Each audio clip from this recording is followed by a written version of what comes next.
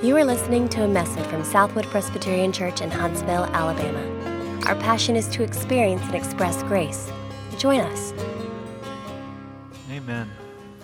When it's all you have, it's all you'll ever need. That's so good, isn't it? The blood of Jesus for us. That's our hope. That's our joy. That's why we're here. That's why God has called us together as His people. We have the great joy this morning to celebrate that. Also today to celebrate the installation and ordination of elders and deacons here at Southwood. It's an exciting day for us. God has called them to lead His church here in this place. Before we do that this morning, I want to talk one more time about the mission of the church. We've been talking the past few weeks about the purpose for which God has us here. What I mean by that is His people individually, where He's placed us, His people corporately in the world at all, and Southwood in particular, placed here in Huntsville. And we've heard from different parts of Scripture, from different preachers in the last few weeks, what God's heart for His church is.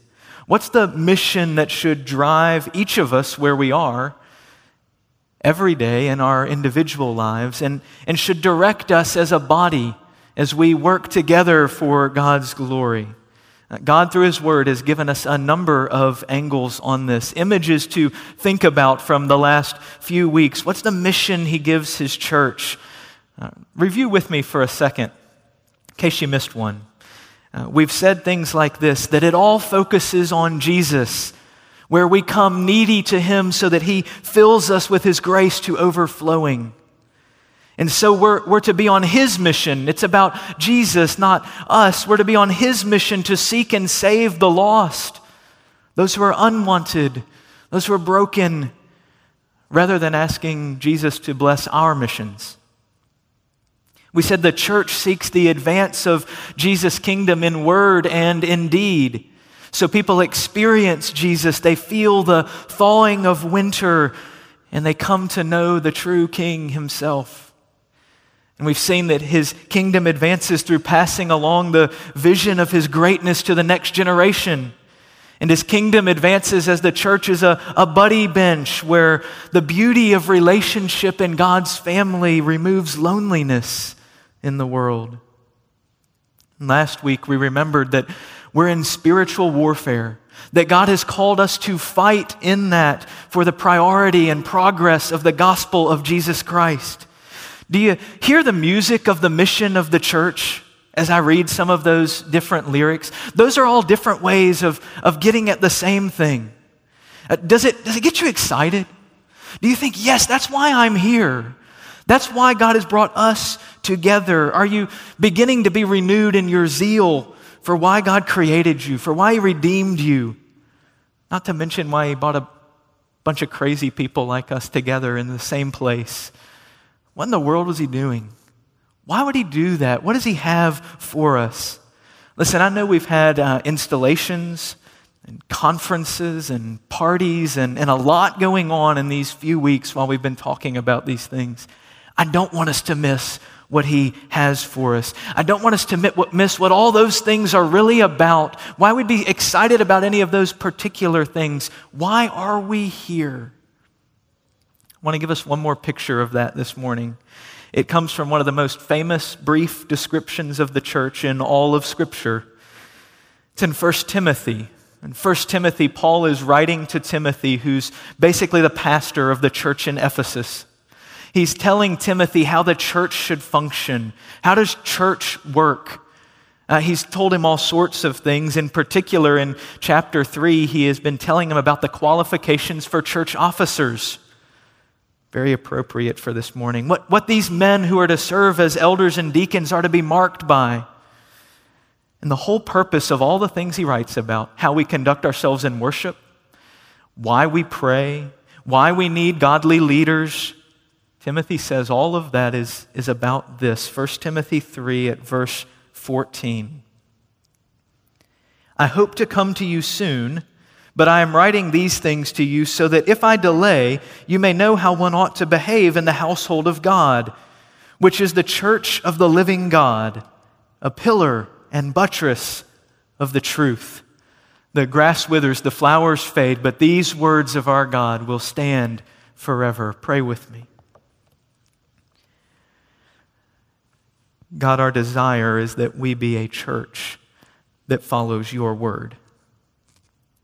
That we would be passionate about the things that you're passionate about. That we would order ourselves in the way that you would have us to be ordered. That our priorities would be your priorities. That we would love what you love. Father, that's not who we are by nature, and so we need your Spirit to come, to meet with us, to speak loudly to our hearts, challenge our hearts, inspire our hearts, that we indeed would be as zealous for your glory as we ought. Would you do that work as we open your word together this morning? Not for our sake, not so Southwood would be the best church around, but so that your name would be made great through us. We ask it in Jesus' name. Amen. The church, a pillar and buttress of the truth. A pillar and buttress of the truth. What does that mean? That's a famous description, a one-liner, but what is Paul talking about? First, let's make sure we're clear what Paul means when he writes of the truth. If we're to be a pillar and buttress of the truth, what is the truth? The truth here in this passage is the good news of Jesus Christ, of who Jesus is as the promised Messiah and the King, and of what he has done as the Savior of the world. It's the message about him. The verses following these clarify that for us in this passage, but that's how Paul uses the truth throughout these pastoral letters that he writes to Timothy and others. He talks about the truth in several contexts, and it's always the gospel message that he's referring to over and over. In 1 Timothy 1, he says it this way, verse 15, "The saying is trustworthy and deserving of full acceptance, that Christ Jesus came into the world to save sinners, of whom I am the foremost." That's the truth, he says there in chapter 1. It's the glorious news that we get to celebrate and remember every week in our corporate gathering and every day in our relationships with each other, in our lives. The truth that though we are sinners, that we are great sinners, but we have a greater Savior. That's the good news of Jesus. That although there is nothing in us to commend us to God, though we could rightly feel ashamed to walk into his presence to pray this morning, Jesus, the Son of God, has died for our sins and given us his perfect record so that we are God's sons and daughters by faith in him. That's the good news. That when God looks at you this morning, he's delighted when he looks at you, not because you just gave a big check a few minutes ago, not because you dressed really well this morning, but because he sees Jesus, who paid it all for you, who dressed you in the beautiful robes of his righteousness, so that your God sees him and you are beautiful when he looks at you. That's good news, isn't it? It's not what you've done. It's what Jesus has done for you that establishes your relationship with the Father. The true King has come to set wrongs right, to fix what is broken, to remove our loneliness, to restore all of creation to the way God intended it, including and especially our relationship with our Heavenly Father. That's the truth. And some of you need to hear that and rejoice in that and rest in that and completely tune me out for the next few minutes. That's honestly, that shouldn't be too hard. Just stop there. Praise the Lord. That's the truth. That's the good news that we have. Christ Jesus came into the world to save sinners, of whom I am the foremost. Praise the Lord. It's important to know that the church here in this passage is spoken of not merely as the arbiter of truth in general, not merely as responsible for many true things, although that is the case, but particularly the truth about Jesus, the good news that's about him, that he came to restore, to save even the greatest sinners. Don't miss that. And one other perhaps obvious aspect of this that we shouldn't miss this morning: the church is not itself the truth. The church is the pillar and buttress of the truth, not in itself the truth. The church is about something else. It's a good reminder to us that it's not ourselves that we proclaim, but Christ, right? That it's not ultimately about us. The church has been known for a very condescending attitude that says, we're the truth, we're right, and we're going to let you hear about it, and we want you to know how wrong you are. When we make ourselves the truth, that attitude comes quickly. The church is not the truth. The church is the household of the living God. It's where God Almighty dwells. So that the church is a gathering of people about something else more important than themselves and their own individual preferences and how they'd like to see things done. The church is a gathering of people about the glory of God, not of Southwood. About the message of Jesus, not the message of Will. So what is the church's relationship to the truth? If we're not ourselves the truth, how do we relate to the truth of Jesus? What does it mean to be a pillar and buttress of the truth? Those Greek words are, as they appear in English, architectural terms. And if you're like me, that may not mean a lot to you. I don't know a lot of architecture, but a pillar and a buttress of the truth, you can think of it as a building, and you'll have the appropriate image in your mind, with pillars and buttresses which often come off to the side, holding it up, supporting it, so that the structure is strong. And so first, these words mean protecting the truth. Protecting the truth, strengthening it and giving it a firm foundation so that it is protected against decay and doesn't crumble into disrepair. Paul speaks this way in 2 Timothy when he talks about guarding the deposit that's been entrusted to us, protecting the message of Jesus, the gospel of grace, so that the truth of God's word is preserved. This means we don't allow false teaching about Jesus to creep in. This means we don't allow ideas and practices to be added to Jesus and do it our own way and so detract from his glory. This means we must learn and always be learning of God's word so that we can defend the purity of the gospel from attack. The church of God has been entrusted with protecting the message of Jesus that we were just talking about, that we say is so glorious and we find great joy in, and we're charged to protect it. The church in our day has failed in many ways to protect the truth of God from error, to defend the clear message of Scripture from the tantalizing lies of the prosperity gospel, for example, from the self-promoting lies of legalistic righteousness and performance Christianity, from the lies of liberal theology and a naturalistic worldview that would compromise on the uniqueness of Christ and the authority of the Bible, and from many, many others. We failed to protect the truth.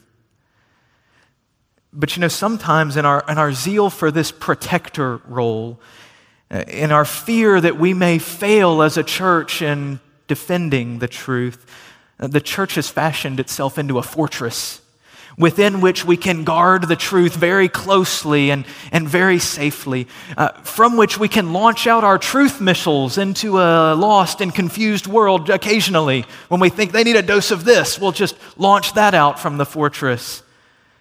And so our job becomes to make sure no one dirties the truth with their grubby hands, that they can't get close enough to touch it. It's one of those times we also confuse ourselves with the truth and think we need to be protected from them too. We're not the truth. So we protect the truth by hiding it behind our fortress.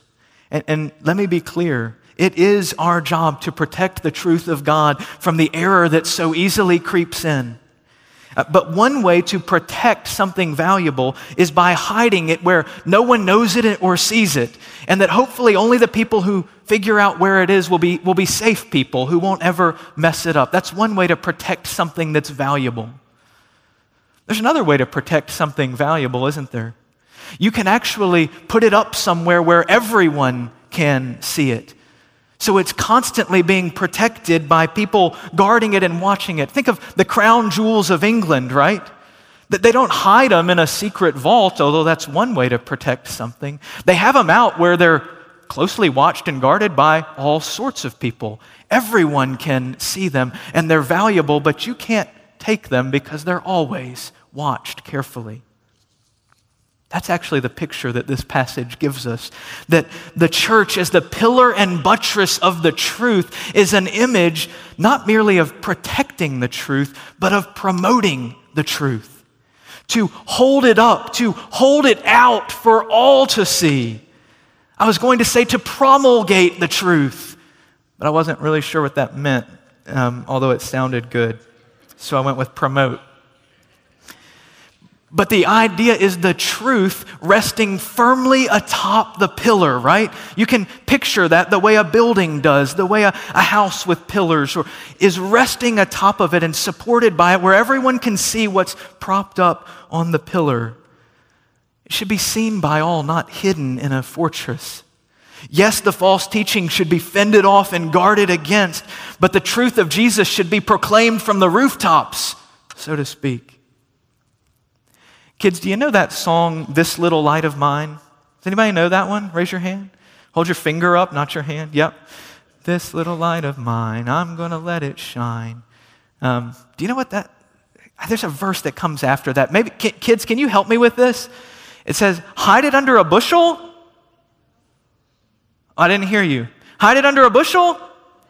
No. Thank you for helping, parents. We'll work on that. We'll work on that dialogue. No. Kids, do you know what that little song means when it's saying that? You may have known it for a long time. What it's saying is that when you trust Jesus, when Jesus lives in you, you want everyone else to know and love Jesus too. That's really what that song means. That you're having a relationship with Jesus and trusting Him to save you. He comes in you. The light of Jesus in you is something you want everyone else to see so that they know and love Him. Jesus said that in Matthew chapter 5, didn't He? Jesus said this to His followers, "You're the light of the world. A city set on a hill cannot be hidden. Nor do people light a lamp and put it under a basket, but on a stand, and it gives light to all in the house." In the same way, by this same analogy, Jesus says, the same one we use in kids' songs, let your light shine before others so that they may see your good works and give glory to your Father who is in heaven. Hide it under a bushel? No way. That's not who we are. If the good news of Jesus really is the good news we say we believe it is, put it up on top of the pillar, right? In every conversation, in every relationship, in every aspect of your life. Let others see it, hear of it, experience it. Not to praise you, not so you can be so wonderful, but to praise your Father in heaven. He's the good one, not you, right? Not me. Put the truth of the good news of Jesus up on that pillar that they too might know, love, and trust Jesus. That's the mission of the church. That's who we're charged to be. A pillar and buttress of the truth. We've been talking about it for several weeks now. I'd simply ask you this morning, is that your mission? Is that your passion? I love the quotation from Ray Ortlund that we used as our meditation this morning. It's time for us Christians to stop perceiving church as a weekend option and start seeing it as ground zero for world reconciliation. Let me read that again. It's time for us Christians to stop perceiving church as a weekend option and start seeing it as ground zero for world reconciliation. Ground zero for world reconciliation. Is that a new idea he came up with? No. I'd suggest to you it's an old one, as old as at least this passage and the rest of God's Word. That's the task we've been given. We are to implore the world on Christ's behalf, be reconciled to God. 2 Corinthians 5:20. That's what it means to be the church, to be about the mission that God has given to His people. To be the church doesn't mean that we consider dressing up and coming to a building once a week while otherwise keeping the truth of Jesus Christ to ourselves. That's playing church, not being the church. Being the church means being a pillar and buttress of the truth, promoting it, because everyone must know in every context of the good news of King Jesus. That's being the church.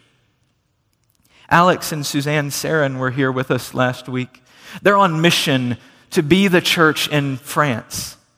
In France, where Alex told some of you last week that there are atheists.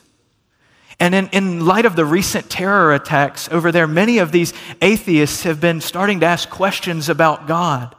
And even though the terror attacks themselves came from people connected with Islam, who are they finding to answer their questions about God? Muslims. That more of them are converting to Islam than to Christianity because there are more Muslims around that they can find to answer their questions. And the Sarins are on mission being the church there. I talked to one of our elderly members recently. He lives in a retirement home. He's on mission being the church there. There are a lot of people around him who are nearing the end of their life and are without hope for what comes next.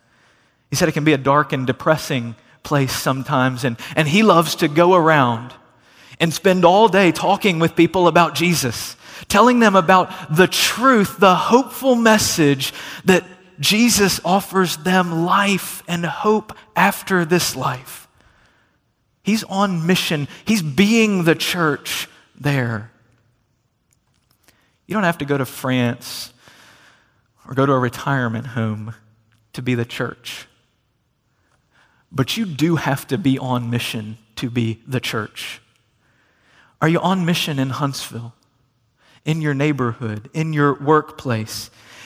Has our Christianity become a weekend option for our social calendars?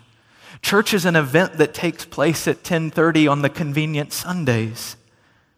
Or is church, is being called out to be a gathering of God's people, is church for you ground zero for world reconciliation because we're on mission together? A city on a hill, a pillar holding out the truth of Jesus until everyone knows and experiences our Savior.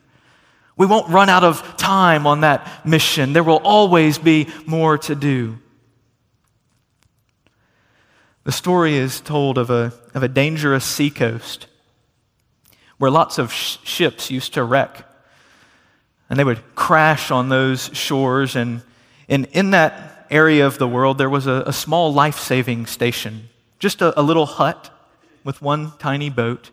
But there were several people who took that boat and went out on rescue missions, looking for those. Day and night they would go out, searching for those lost at sea.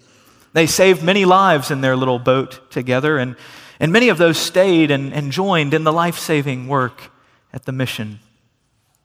But that little mission, that station grew because some of those people started to join them, and there were more of them, and so over time things changed. At first, changes came because they were so thoughtful of others. They wanted to make their little hut into a place that was a better refuge for people being rescued from the shipwreck on sea. And so a new building, a little bit larger, was furnished with beds for them and some furniture so that they could actually experience the refuge as they came in. But over time, what happened was that they began to think more of themselves than they did of others. They began to so enjoy their new environment, this beautiful building that they'd created. It became a wonderful gathering spot for them. And they loved the members of the station getting together to spend time in it. And so they did that often, and they began to think of it more as a club. In fact, as they got older, many of the members didn't enjoy going out on the missions anymore, so they hired others to run the boats they'd accumulated for them. One night there was a large ship that wrecked on the sea, and some of the people who were running the boats brought in many who were dying, and it was a particularly bad evening, and they were wet. Many of them had gotten sick. They were dirty. And among those rescued were many of different skin colors who spoke different languages from them, and it made the clubhouse not exactly the way they'd pictured it. In fact, before they even had a meeting, some had erected a shower house outside so that any future people rescued could be cleaned up before they brought them in to muddy the clubhouse. The next meeting of the membership split them down the middle. Some arguing that these life-saving missions were unpleasant and an interruption to the real activities of the club, and others insisting that life-saving was the very purpose for which they existed. That group lost the vote, though, and they moved down the coast to build their own life-saving station, only to see the same pattern happen there a few years later. Here's the epilogue to this story. If you visit that seacoast today, you will find a number of exclusive clubs along that shore.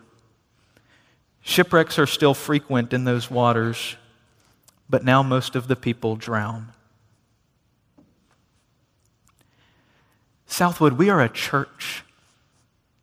We exist. The very purpose of our existence is to be a pillar and buttress of the truth, to proclaim the good news of Jesus and the advance of His kingdom to everyone all around us and throughout the world. God has privileged us with getting to labor on His mission. So each of us must consider how we order our individual lives for that mission rather than our own. It's a hard question. We more naturally think of our own missions. What will that mean for our schedule, for our family, for our money? Hard questions. Elders and deacons, something for you particularly this morning. As you pray and plan for us corporately this coming weekend, you must keep God's mission for His church our priority. You must make decisions focused on the extension of Christ's kingdom, not our own.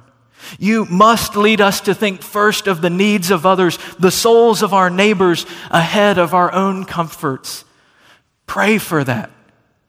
Congregation, pray for us as we meet.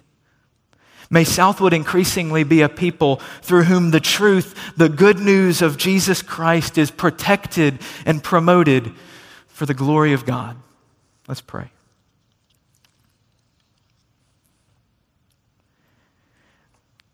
God, your word is not unclear about our mission. We've heard it over and over. We've heard it in different ways and at different times. Might we be more than hearers of your word? Might we also be doers of your word?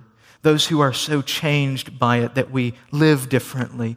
Might we be so overwhelmed by the glory and the greatness of our Savior that we want our children, that we want our neighbors, that we want our co-workers and even our enemies to know His love. Would you work that your kingdom would come here in our hearts, that it would come as our passion and priority, that it would come in Huntsville and throughout this world, that your name would be made great. Father, your kingdom come here as it is in heaven. We ask in Jesus' name. Amen. For more information, visit us online at southwood.org.